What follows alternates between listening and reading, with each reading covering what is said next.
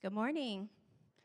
We are in 1 Corinthians chapter 12, verses 21 through 31. And I'll give y'all a little bit of time to get there. 1 Corinthians chapter 12, verses 21 through 31. The eye cannot say to the hand, I have no need of you, nor again the head to the feet, I have no need of you. On the contrary, the parts of the body that seem to be weaker are indispensable, and on those parts of the body that we think less honorable, we bestow the greater honor, and our unrepresentable parts are treated with greater modesty, which our more presentable parts do not require.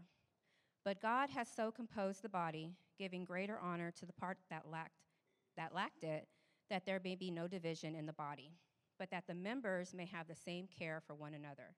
If one member suffers, all suffer together. If one member is honored, all rejoice together. Now, you are the body of Christ and individually members of it. And God has appointed in the church first apostles, second prophets, third teachers, then miracles, then gifts of healing, helping, administrating, and various kinds of tongues. Are all apostles? Are all prophets? Are all teachers? Do all work miracles? Do all possess gifts of healing? Do all speak with tongues? Do all interpret? But earnestly desire the higher gifts, and I will show you a still more excellent way. Let us pray. Gracious Heavenly Father, by your Son, our Lord and Savior Jesus Christ, and through your Holy Spirit, I pray, Lord, that you would find the terrain of our minds and our hearts receptive to hear your word today, that it would take root deep into us and bear much fruit. We thank you, Lord, for coming, for living the life we could not live, for dying to death that we should have died, for resurrecting as the first fruits of the new life, for ascending to the Father and seated at the right hand of the Father. We thank you, Lord, for what you have done, what you are doing, and what you will yet to do, both for your church and for your kingdom on this earth. We thank you in Jesus' name. Amen. Amen. Thank you, Carmonas. All right, got a little pep in my step today because I'm back from vacation. Okay, I'm the only one. Feels good. Feels real good in here already. Hey, we are going to start in 1 Corinthians 12, but we're also going to be in Romans 12, and so I will tell you that we will start there and hopefully end over in Romans. So just as a heads up, we're not going to just be in one place, and the Romans passage probably won't come up on the screen, and so the Romans passage will, the 1 Corinthians 1 will not. So just as a reminder, we are all through this summer going through a series on the Holy Spirit that we've called Empowered. Ultimately, it's our fuel for life, and as we've gone through this series, we have worked through a lot of different topics. The spirit of power, the spirit of life, of truth, adoption, wisdom, and revelation going together, sanctification, and now we're on the third week of the spirit of generosity. Ultimately, it was an overview of spiritual gifts, and then last week, one of our elders, Chris, did a great job. I watched it on YouTube, and I know that you guys were sweating through it, and so I appreciate you guys bearing with the elements. I hate to say that I missed it, but I was in California, and it was a high of 70, and so I hate to hear it that I missed that day, but nonetheless, God's sovereign, and that is what it is, but really grateful. So he covered what we called, what we're categorizing as the speech gifts, the gifts of speaking. And I would say this, that we're categorizing these three things, these 3 weeks in our gifts, ultimately because we see the scriptures categorizing them. And so you see the speech gifts, the service gifts, and the sign gifts. We get these categories of our spiritual gifts out of 1 Peter 4, which actually we went through whenever I was here last, and it says this: as each has received a gift, use it, friends, use it to serve one another as good stewards of God's varied grace. Whoever speaks as one who's speaking the very oracles of God, and whoever serves as one who serves by the strength that God supplies. And you go, well, where's the third one? Well, the third one is by implication everything else ultimately. Now, here's the deal with these categories is that they are imperfect and they are dangerous. Because if you're not careful, you start to go, ooh, the sign gifts are the ones that really matter. Also known as the miraculous gifts. or the gifts of healing, right? Those are all in there, and we'll talk about those next week. But I want to tell you, they're all supernatural. They're all a gift of the Holy Spirit. So one is not more important than the other, and that's actually why we're starting in 1 Corinthians 12 together. Before we get there, I want to remind you of the definition that we've put before you of what spiritual gifts are, and this is what they are, or how we've defined them. An empowerment, get that now, an empowerment by the Holy Spirit in the life of the believer, which God has sovereignly and graciously given to individuals at conversion for the purpose of building up the church. Now, we're not going through that particular definition week by week, but it is good reminder. It's a good reminder for what we're up to and what we're talking about, this charisma of an empowerment by the Holy Spirit. So I want to ask you a question. A few weeks ago, we put before you an assessment, right? Spiritualgiftstest.com. By show of hands, who of you have taken that spiritualgiftsassessment.com? By show of hands. Just real high. Yeah.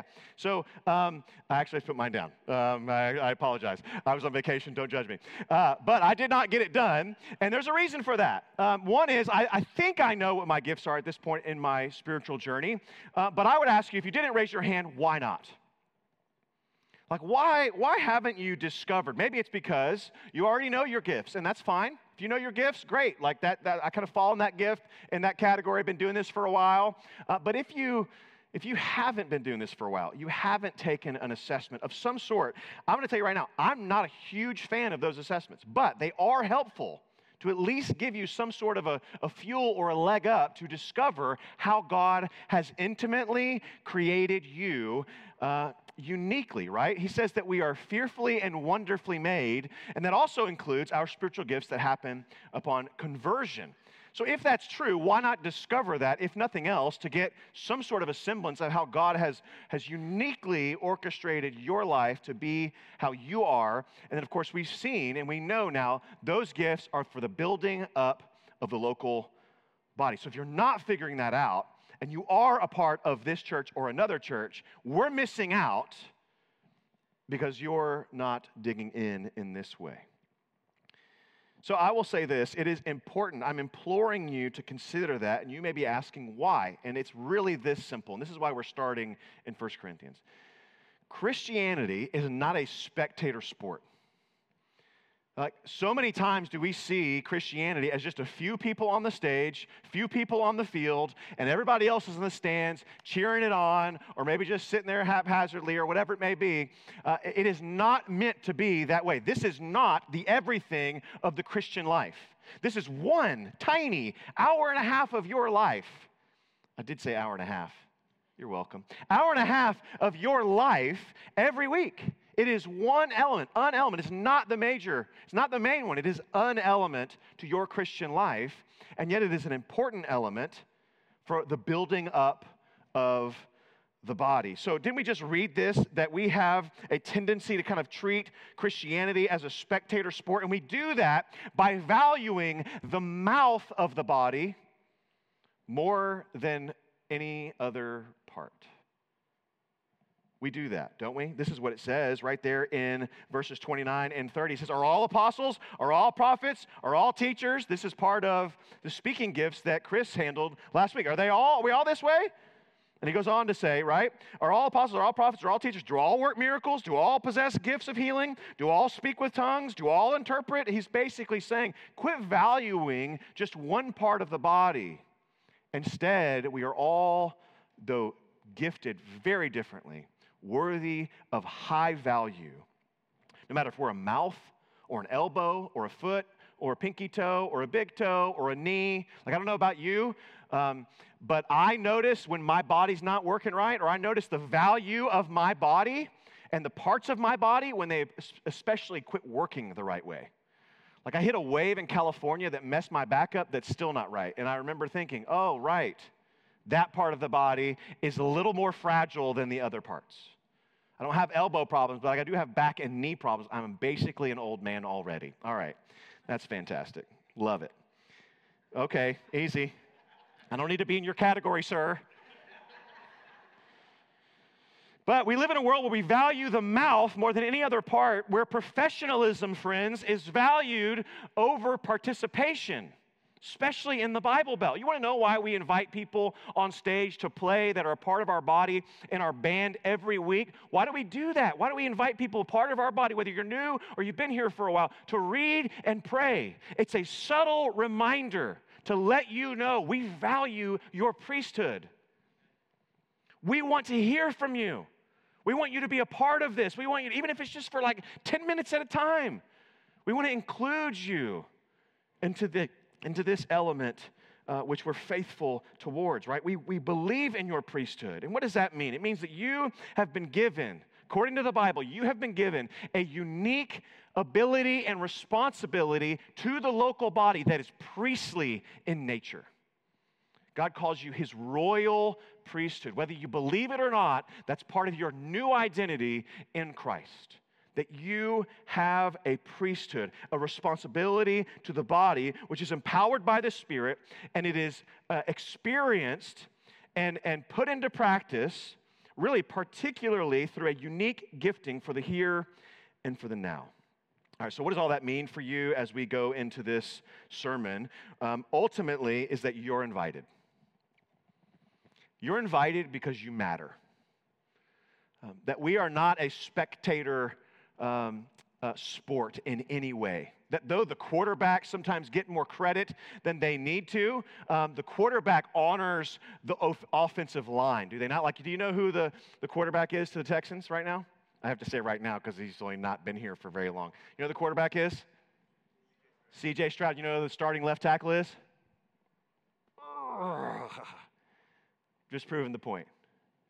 We value what is most visible. Most of us are like Laramie Tunsil. Of course. He's the highest paid left tackle, though, in the league, or was. And he's that big of a deal, and yet we don't know his name. That's kind of proving the point of we value certain things more than others. And what God is going to invite us into today is that the service gifts that we're talking about today are of equal, if not more value. That offensive line is more valuable than that quarterback, whomever you may seem that to be. So you matter. Your gift matters. Your priesthood has been ordained by God to be used, not buried in fear or uncertainty or neglect or ignorance. And instead, I'm hoping that these few sermons on spiritual gifts will help fan the flame of the gift which God has given you. That's what the Bible says, that we are to fan the flame of the gift that God has given us, and that we are not to neglect the gift that we have. So whether you or not you think that you have a valuable priesthood, whether or not you think that your gifts are worthy of honor or not, valuable or not, it does not change how God views your gifts and views you in particular. So let's just start there with the value of every gift. And this is again in 1 Corinthians 12. Every gift is valuable. And if you read that passage and you got hung up at the end where it says there's this ranking of spiritual gifts, like we could have coffee over that, and that's fine. Well, that'd be fine. We could do coffee. If you want to rank, Paul obviously ranks them. If you want to have a coffee over the earnestly seeking the greater gifts, even though he's ordained everybody to have a particular gift, yet he also says to seek the greater gifts, we could have coffee over that, but I really cannot tackle that today. Instead, the point of emphasis today is in verses 21 through 24, which I want to read once again. The eye cannot say to the hand, I have no need of you. Nor again the head, again, remember, the head to the feet, I have no need of you. On the contrary, the parts of the body that seem to be weaker are indispensable. Every part of the body is indispensable. And on those parts of the body that we think less honorable, we bestow greater honor. And our unpresentable parts are treated with greater modesty, which our more presentable parts do not require. But God has so composed the body, giving greater honor to the part that lacked it. We'll read the rest of it here in a moment. But are you seeing the value? Are you seeing the temptation? You see, you have to always wonder, why is that in the Bible when it's there? That's in the Bible because we have the propensity to value more visible parts, the parts that may be on a stage, or the parts that demand more attention because we talk too much. right? The more visible parts, we give more honor and value in the local body. But what God is saying is that, no, we've got to flip this, that more honor is deserved for those that make the mouth even possible. See, that's the point of some spiritual gifts here in the house, and I'll unpack that here in a minute. But ultimately, it's this, right? We create categories that do not belong in reality, and Paul calls them out. If you look for me in 22 and 23, these are the categories that we have for spiritual gifts. He says right here in verse 22, on the contrary, the parts of the body that seem to be weaker. That's a category that we have in our hearts for gifts that maybe we might neglect, the service gifts. The gifts that you probably don't appreciate in your heart when you're coming into this place, unless you're a part of a team that also has a bunch of people that are gifted for service. Then you start to appreciate that. But we categorize them as they seem to be weaker. Then in verse 23, it says, and on those parts of the body that we think are less honorable.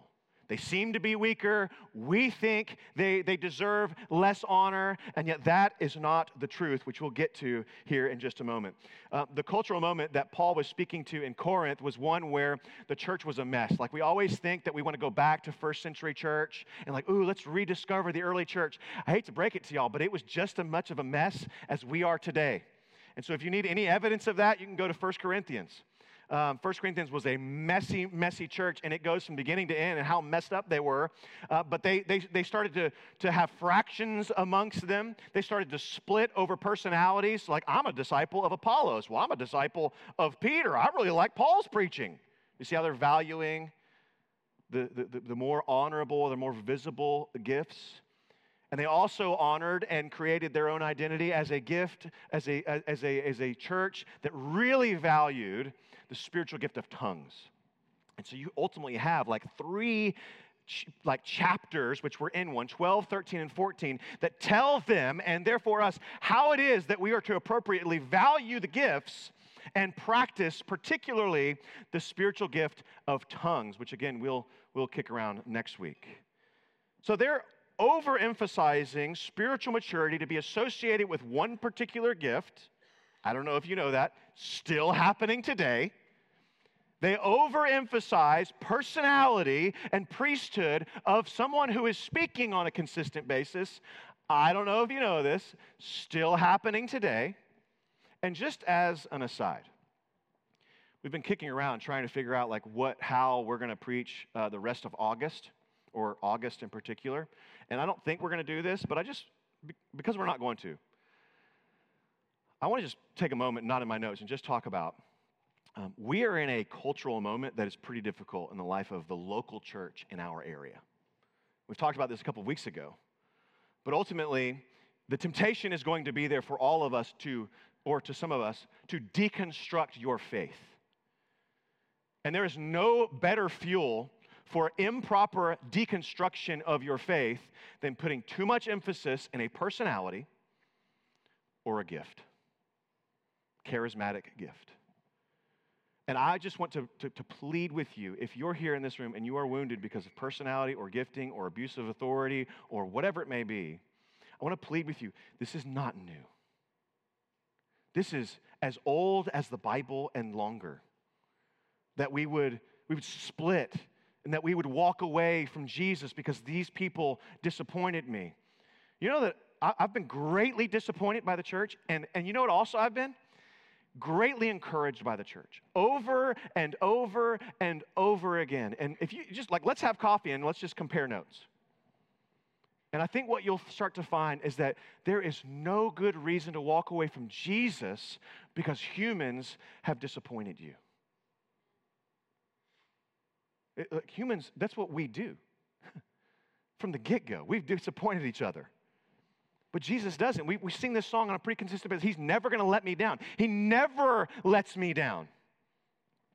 And I just want to bring us back to the center here, because I think Paul is calling us back to the center, that when we start to create fractions and divisions, and we do it subtly by overemphasizing gifts or personality, we're in trouble.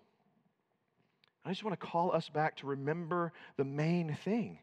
That God, he is going to say right here in verse 24b. Look at what it says. We do all these things. We create certain categories that they seem to be weaker, right? That they seem to be worthy of less honor. But that is not the way God sees it. He says it in verse 24. But God has so composed the body.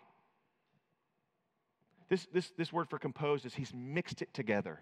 He's a mixologist, a spiritual mixologist. Like he's put all the ingredients together. Exactly as he's wanted it to be. He has composed the body, giving greater honor to the part that lacked it. See, we may give honor to the speech part, but God gives honor to the part that lacked it. Now, what are you probably thinking right now is going, all right, what is give me an example of parts that lack honor. I'm going to do something that these people will not want because they purposely serve in the background.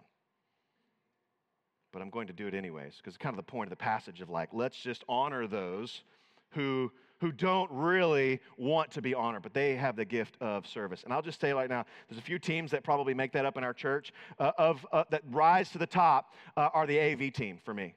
Through COVID, we wouldn't have made it through COVID without the AV team. And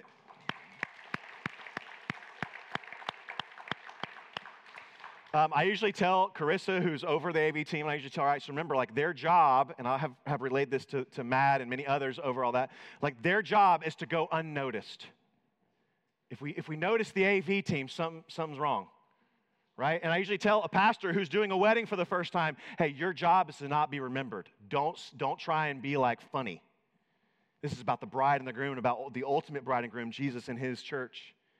So just disappear into the background, let them go. Who was the pastor of our ceremony? I don't know. I don't remember. And the same thing for the AV team. You probably don't know their names unless you're in relationship with them. But here's what their job is. Here's why they deserve the honor that I'm hoping to give them right now. Without them, there is no clarity of the gospel on a Sunday morning. Period. End of story. Their job isn't to just, turn dials and knobs, although that's what their jam is, and all that. I don't even know what they do, actually. But it's really important. I know that. Lights, slides, along with hospitality team, along with road crew, along with Grove Kids. These are people that serve in the background, that people get here far before you want to get up on a Sunday morning, and they make sure that the lights are on, that the pipe and drape is up, that the chairs are here, that the communion is set up, and they don't ever need recognition. Though their hearts might cry out for it every once in a while. They're not up on the stage saying, hey, guess what, guys? You guys aren't real Christians unless you serve here. Although, again, it may be in our hearts. No, all these folks serve on a consistent basis. For the long haul. We've been doing this portable thing for 8 years. Almost 9. Holy moly. You kidding me right now? 9. In 2 weeks, it'll be 9 years that we're going portable, basically.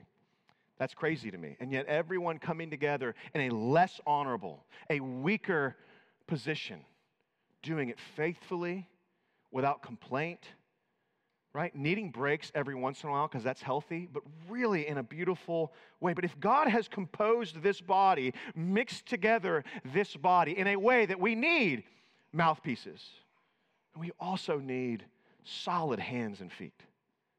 We need it all because all of it, the whole point of all of it is to make the gospel clear. That's what the Grove Kids is doing right now. They're not only hoping to make the gospel clear to the kids, but they're also giving you an opportunity to have an attention span.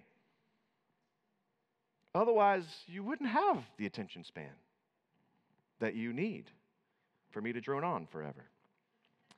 All right, this is the reason. Every gift is valuable, right? Now, let's talk about those spiritual gifts of service. There are 6 words that are used in 1 Corinthians 12 and in Romans 12 that I want to boil them down into basically 4 different categories to just kind of simplify it for us. So, and let me just state the obvious, right? Without the gifts of service, those with the gift of speech would not be heard or seen clearly, and God's message, again, would be muddied. So for those of you that took the assessment, or for those of you that don't really ever want to be seen or known, you just want to serve in the background, I just want to just pour out my heartfelt affection and gratitude for each of you. I mean, I called somebody out earlier by, I'm not going to do it by name right now, but I just was like, the great blank of the name is here. And immediately they started to turn red. And I was like, okay, like it's obvious that I'm just making a fool of myself at this point. But I just wanted to honor that person for showing up and serving behind the scenes week in and week out. All right, the spiritual gifts of service. And now this is where I want to go to Romans, Romans chapter 12, and it will say a couple of things. And I did not even mark it, so bear with me. Romans chapter 12, and it's going to be verses 3 through 8.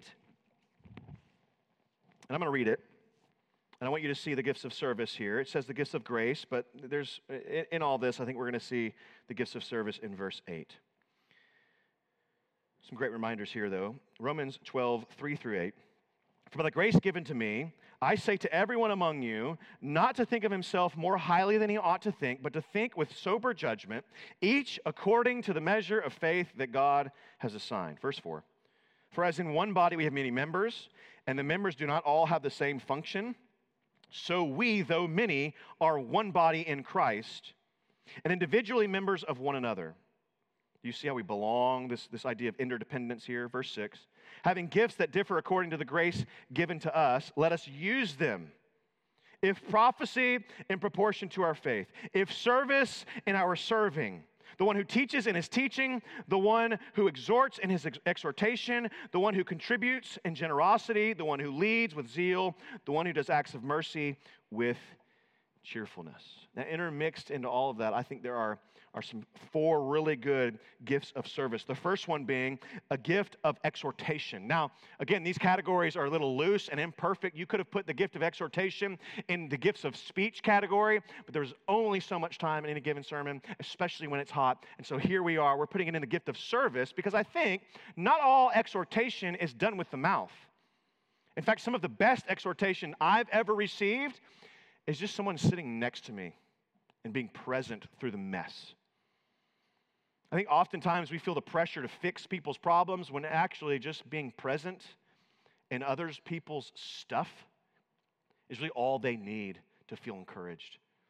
And if we were able to have a word of wisdom along the way, that's just a cherry on top. Not all encouragement is done with words. Sometimes you just need to be with people. But this word for encouragement is a complex word. It's not just encouragement, as if, I don't know about you, but when I think about encouraging people, I think of happy all the time and bubbly all the time, and those types of people typically make me a little nervous, right? But the happy and the bubbly is not really the gift of encouragement. The gift of encouragement has at its root this idea of urging someone to do the right thing. I don't know about you, but I don't always feel warm and fuzzy inside when I hear someone else coming alongside me. Again, it's in the posture of coming alongside you, not confrontational, but encouraging you to and urging you to do the right but difficult thing. I don't always feel warm and fuzzy when that person comes next to me, even if they do it well. That is the gift of encouragement. That is the person that can do that really, really well. Exhortation, again, urges someone else towards the truth, towards godly living, and they are unrelenting in their desire for your spiritual best. Do you have someone that comes to mind when you think of someone who is gifted with the gift of encouragement that has encouraged you in your life? Apparently, mine are all named Paul. Like when I look back and I look at all of the people that have come alongside me to encourage me in deep, dark moments, like right when I was about to plant this church, I needed to call the Pauls. One of them is my Young Life leader from high school that I still have a good relationship with. Just come alongside me, encourage me, remind me of the truth about who I am, about who God's made me to be, not reminding me or telling me that I can do it or not, just reminding me of the truth.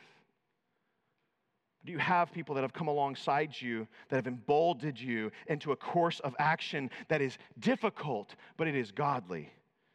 I would say you do have those people. If you don't know who they are, what their names are, take a moment this week. Look back over the last several years and who's come alongside you to encourage you. Send them a text, give them a phone call, even better. Have them for lunch, not have them for lunch, but maybe do lunch with them. Grab a lunch with them, or a dinner, or a meal, or a coffee, sorry. Right? Spend some time with them in a way that you can then repay them and encourage them. Tell them thank you. A good encourager needs the fuel to be a good encourager for someone else, and that comes with gratitude. The gift of exhortation, the second gift that is listed in Romans 12:8, right? The one who exhorts in his exhortation. In other words, he's saying, like, get after it. The one who contributes in generosity. This is the gift of giving, the gift of financial contribution. Now look, we're all called to give financially, but those that are gifted to give, they look for ways to exercise their gifts. I'll give you an example of someone who I have received great encouragement. They could be an encourager, but they also fall into this gift of giving on day 2 of the Grove's existence, which was far before anybody knew that the Grove was supposed to exist. I went to breakfast with a guy, and I was downtrodden, and I was discouraged, and I didn't know if we were going to make it, and it was literally day 2. And he brought me to breakfast, and the first words out of his mouth were, "Tell me about our new church." And I just remember thinking, our new church? Our new? Okay. All right. Not tell me about your new church. Not tell me about your vision. Tell me about our new church. Oh, yes, Lord. I need that. That's healing balm. And then you go, oh, well, here's the gift of encouragement. No, let's keep going. Because then, as the day went on, and I just told him why I was like discouraged, like, bro, I don't know how we're gonna do it. I know it's like day 2, but like we just had a baby. I don't know if we're gonna be able to make ends meet. It's gonna be a pretty tough road to go as we get going. And he just looked at me and he goes, you know what? I've been saving up money for a long time, and I didn't know why. And you just gave me my why. How much is your mortgage? And I went, okay. Maybe the Lord really is in this church planting thing. It's exactly what I needed at exactly the right time. That person has the gift of giving. They're saving up and they don't even know why. Who does that? And not to, like, for themselves, but they know they're trying to give it away. They just are looking for when the Lord shows them the opportunity, they're ready. And these are the people that pay for some of our kids' camps. They put money aside and like, hey, I know some people won't be able to go, but I want to scholarship them anyway. And they do it behind the scenes where no one will know, and many of us are recipients of that. What a beautiful gift. Not from the stage. The only reason why they're getting any notoriety now and without their name is because ultimately they just want to stay in the background and to support as they can. Now look, those with the gift of giving, it can go sideways. That's why the caveat is there, contribute with generosity. And I would say that that's actually not the greatest translation. Better translation is contribute with sincerity. Now, what does that mean? It means there's a warning here for all of us that have the gift of giving, that we could give to get. We could give with strings attached.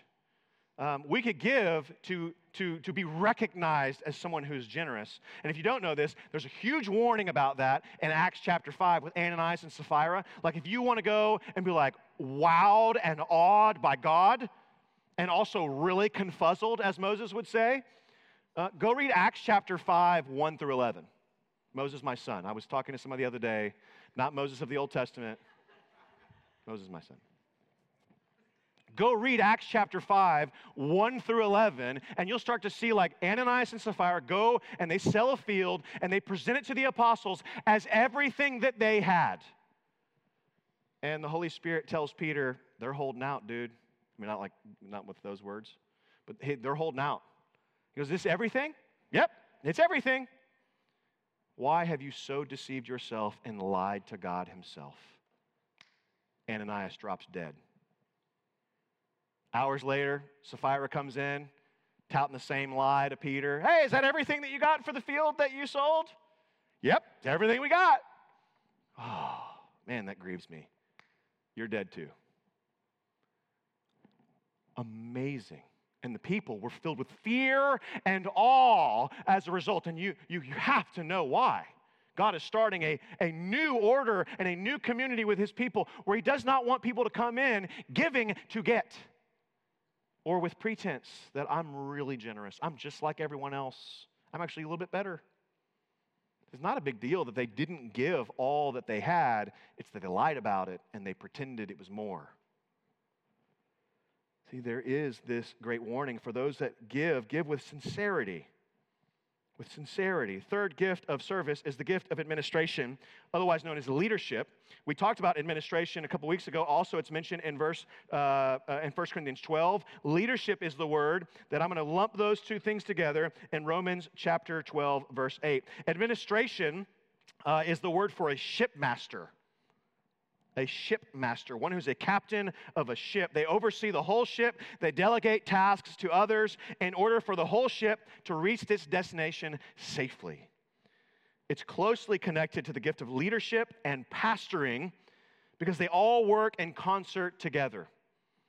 A good administrator cannot lead well without systems, and you cannot work systems well without a concern for people. And so leadership and administration and pastoring typically go together, but not always. But you've got to be able to administer and you've got to be able to lead. The word for leadership literally means to rule or direct others. Isn't that exciting? We don't like that language a whole lot these days. Like, we don't like for someone to tell us what to do. I'll give you an example. It's weird. My daughter is a lifeguard, and she is 15, and she's over in a particular neighborhood, and she's trying to enforce some rules, right? But the people that she's enforcing rules are twice her age, quadruple her age, and she's just basically trying to help them obey the rules because that's what she's there to do, and they are not having it. Though she is in authority over them, she is younger than them, and they just gave her the business the whole time. We do not like to be ruled over. We do not like authority in today's age. We, in fact, despise it. This is the fuel for a lot of deconstruction. But if I could point us to the Bible and go to 1 Thessalonians 5, look at what Paul says to that church about those that are in leadership, those that are called, gifted by God to rule and direct.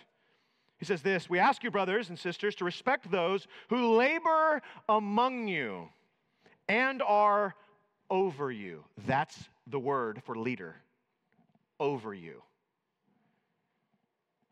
"We ask you, brothers, to respect those who labor among you and are over you in the Lord and admonish you, and to esteem them very highly in love because of their work. Be at peace amongst yourselves." So if you're here and you're looking for a church, if you're looking for leaders, if you're looking for any sort of good leader, you'll never find a better leadership manual than what's described in the Scriptures.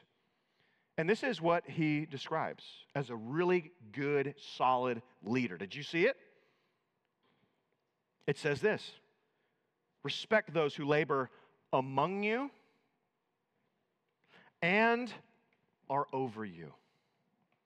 The one that only wants to be over you is not the one to be respected. The one that is only to be amongst you probably doesn't even deserve that high esteem of honor at all. But the one that labors among and over is not just a brother or a sister in the fight with you, but they've also taken responsibility as a father or a mother for you.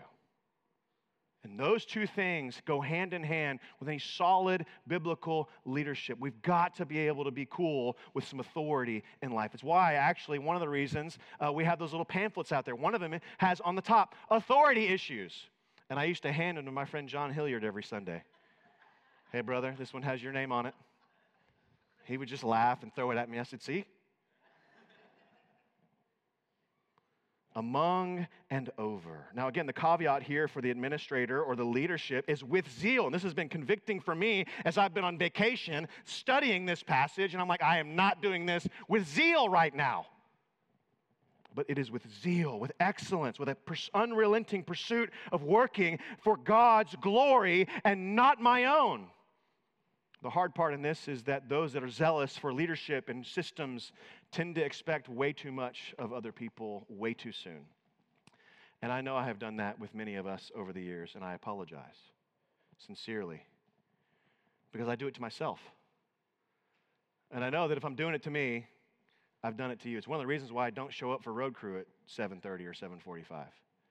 Because back in the day, Administrator Lance would show up and I'm like, "Nope, hate it, Lump. And everybody's like, do we have to go to this church still if you're going to be here? Or seriously, like, it's sin. It's with zeal and it's with too much expectation for others. But it's true. That's the shadow of gift of leadership and administration. Final gift that we'll unpack is the gift that he says in verse 8 right here. The one who leads, lead with zeal. The one who does acts of mercy with cheerfulness. 1 Corinthians 12 talks about the gift of helps. I think we can lump that in with the gift of mercy because help has the sense of taking up the cause of another. You have the spiritual gift of help. If you do, you serve on the road crew or hospitality or out in the community with great nonprofits in our area, typically. Those are the gift of mercy, right? The gift of help is described in Acts 20. He says, in all things I've shown you that by working hard in this way, we must help the weak. And remember the words of the Lord Jesus, how he himself said, it is more blessed to give than receive. Mercy then literally means, did you know this? Mercy literally means to do good. So for all of you that have gone down to Mercy Goods in downtown Richmond and bought a shirt that says do good, that's the word mercy. Just spelled out for us.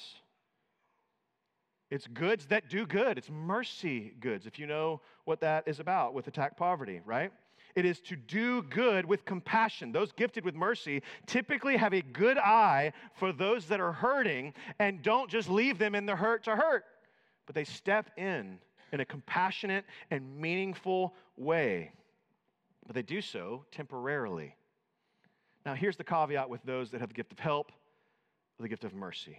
It says to do so with cheerfulness. With cheerfulness in verse 8, is it important to note that those who have the gift of helps or mercy have that gift, and they, our new friends, are prone to burnout. So you've got to establish some rhythms of rest and boundaries. Otherwise, you're constantly going to be, quote unquote, over-functioning in the life of others around you. And you will burn yourself out trying to meet the needs of everyone around you if you don't realize you're actually not the solution. Jesus is. You see, we get twisted when those that have the gift of help or the gift of mercy start to put themselves in a position and they forget that Jesus was taken advantage of. You see, those that have the gift of help or mercy will be taken advantage of. You have to know that. People will mistake your kindness for weakness, and they will take advantage of you. And so it's no wonder that God says, with cheerfulness, with good boundaries around you so that you can actually have the joy that you need to sustain that over the long haul so that when people kick you, when you're trying to help, you go, man, they did the same thing to Jesus. Let me identify with his sufferings. And that's why it says in 1 Corinthians 12, when one of us suffers, all of us do. We're all connected. We're all a part of this body. All right, so what must we do as a result of all of these gifts of service, right? I've just so if you missed them, exhortation, the encourager, the urger, the gift of administration or leadership, right? You also talked about the gift of giving in all of that, and now we have talked about the gift of helps or mercy. What do we do? Well, I think it's pretty clear in Romans 12, verse 6. This is not going to get complicated. It's not going to get profound. This is the Bible. It's very simple and yet very difficult. Having gifts that differ according to the grace given to us, let us use them. Now, I don't think I see a footnote here. No, matter of fact, I don't. But I think the footnote that's in our mind, it's an imaginary footnote. It says, all right, if you get really good at that gift, if you take that assessment and then you get really good at it, you practice it at home for a little bit, and then you get really good at it, then you'll go and put that in deployment for the sake of others. Ooh, I'll go get seminary trained, and then I'll go. Ooh, I'm going to go get ready in some unique, crazy way. I'm going to go walk this crazy road up the California coast, and then I'll be ready to go and serve with a word of wisdom, whatever it may be. It doesn't say that. It just says, get to work. Do you love how a lot of the Christian life is just basically boiled down to those simple words? Get to work. Use them. Practice them. We use the phrase a lot around here. Fail forward. It's all right to mess it up. In fact, the best way that you could mess it up is to use them and then have humility because you messed it up. And then you practice maturity and repentance and confession to whomever you mess it up with. And then you can forgive one another. Like you see how the Christian life is all of a sudden on display. And then you receive that forgiveness and give that forgiveness. And then all of a sudden there's humility and there's bonds there being made. And God is glorified, not you. Can you see how this works if we just get into the fight with one another? Whether it's speaking or with serving or with signs. We'll talk about that again next week. I mean, it's really just a matter of just getting in the fight together, linking, again, arm in arm, partnering with one another for the sake of the gospel, that it would be clear in how we live with one another. You see, the worst thing that I think we can do is just to bury it, to remain ignorant, to neglect whatever gift that we've been given because we were hurt in the past, because we did that and we tried that and it didn't work. I mean, do it in the context of loving community so they can go, hey, I don't know if that's your gift. Maybe we were told we have a gift that we actually don't have.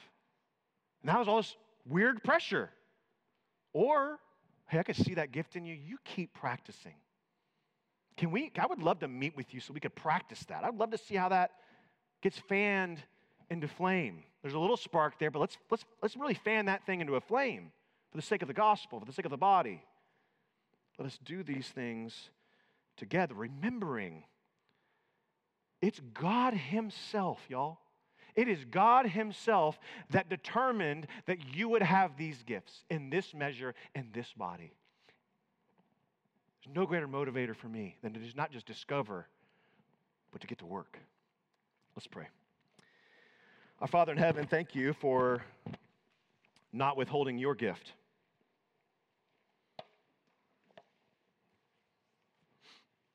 For patiently being a carpenter for, it must have been at least 18 years, probably between 12 to about 30, if not more. But in obscurity, Lord, you lived for a generation almost. And yet at the right time, you knew. The timing was right, the place was right, the gifting was right, and the purpose was right. For your glory, to die for your people, to rise from the dead, to ascend to the Father, and then in your going, as according to Ephesians 4, you gave gifts to the church. So Holy Spirit, would you illumine our hearts this morning to know what we're gifted in? Would you encourage us and give us literally to put boldness and courage in us, urge us to do the right thing, which is to use these gifts for the betterment of the body. The world may not ever respect it, but the church is called to honor it. Lord, we're grateful for the many. We're grateful for the many in our church that serve on a regular basis. That most churches have the disease of the 80-20 rule. 80% of the church is getting done by 20% of the people. That is not the case with this church, and we are so grateful for the many that serve week in and week out, behind the scenes, with no pay, very little appreciation, no fanfare.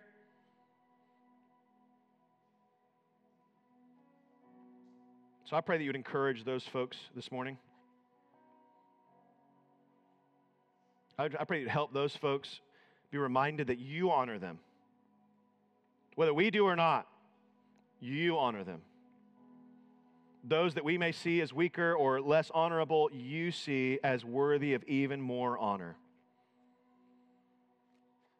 So for the Matt Petersons in the house, and the Rodney Claytons in the house, and the Marlene Scanlons, and the Connie Johnsons, and the Kristen Madigans, and the many countless others on road crew, you are seen and known by your Father.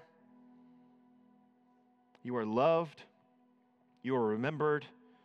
And may just the simple mention not embarrass, but honor. So I pray that this church would not just be the recipients of those gifts, but also those that would deploy those gifts. For the sake of the world and for the sake of the gospel being clear, in Jesus' name, amen.